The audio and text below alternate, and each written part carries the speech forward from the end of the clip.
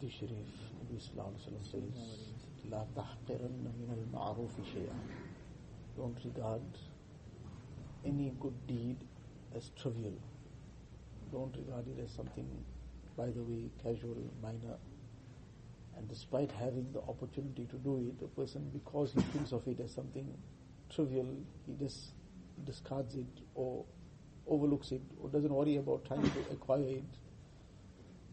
One is that there are many, many things to do, and a person obviously cannot do everything, but there's an opportunity to do something.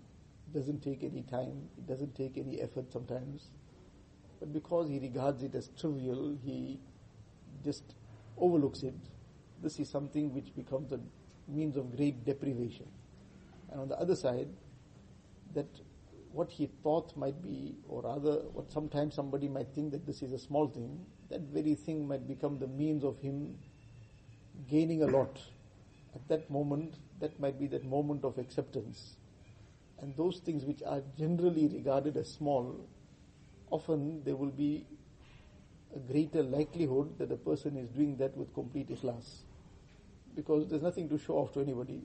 There's nothing to make any kind of big deal about it. Anybody else also doesn't think much about it.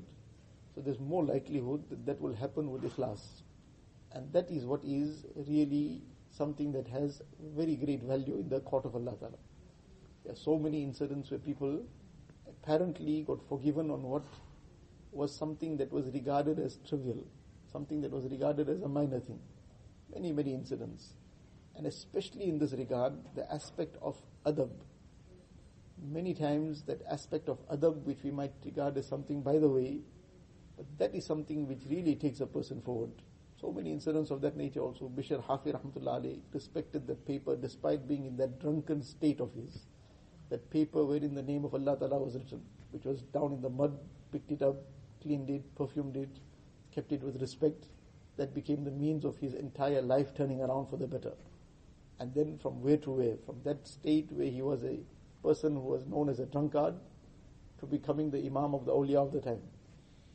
But what became the turning point? The turning point became respect for the name of Allah Ta'ala. The woman who respected the azan at her deathbed, she's speaking Arabic, people are astonished. They call somebody, what she's saying is that these two people, إِنَّ هَذَيْنِ الرَّجُلَيْنِ يَقُولَانِ لِي أُدْخُلِي الْجَنَّةِ. These two people are saying to me, go to Jannah. Which two people she can see? She was apparently seeing the angels. So this was something which after people inquired, they say she had a lot of respect for the azan.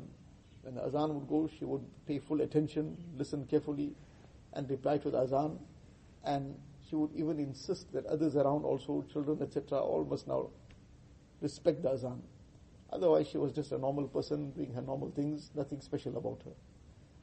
Many, many incidents of this nature. Hazrat Maulana Badr Alam Sahib Rahmatullah Alayhi, one of the great ulama of his time, he was buried, he passed away in Madinah Munawwara, he was buried, and many years later they opened the grave to rebury somebody, but they found his body completely intact. After some years, again when they reopened it, again this was the case. So in any case, people out of curiosity inquired from his son that there must be something special about him. He said, well, many things were special about him. He was a very great person, he was a great alim, but there was something in particular that if there was some hafiz, some child also who was a hafiz, he would never stretch his, supposing he was sitting on a bed or lying down on a bed, if he was ill also, and some child came and sat down towards the leg side, he would not let that happen. Says this child is a hafiz, this person is a hafiz, I cannot stretch my legs towards a hafiz. Now, this was an act of adab for the Quran Sharif in the heart of that person.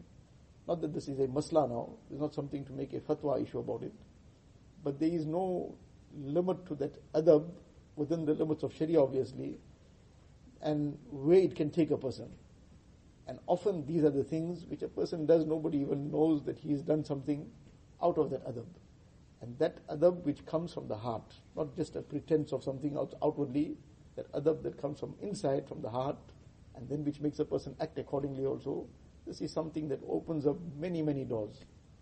But it is that opportunity to take, that moment, to grab that opportunity where something is possible to do, to show that adab, to show that respect, or those things which we generally take to be small, take it for granted, to take that opportunity, and that might be that moment of acceptance.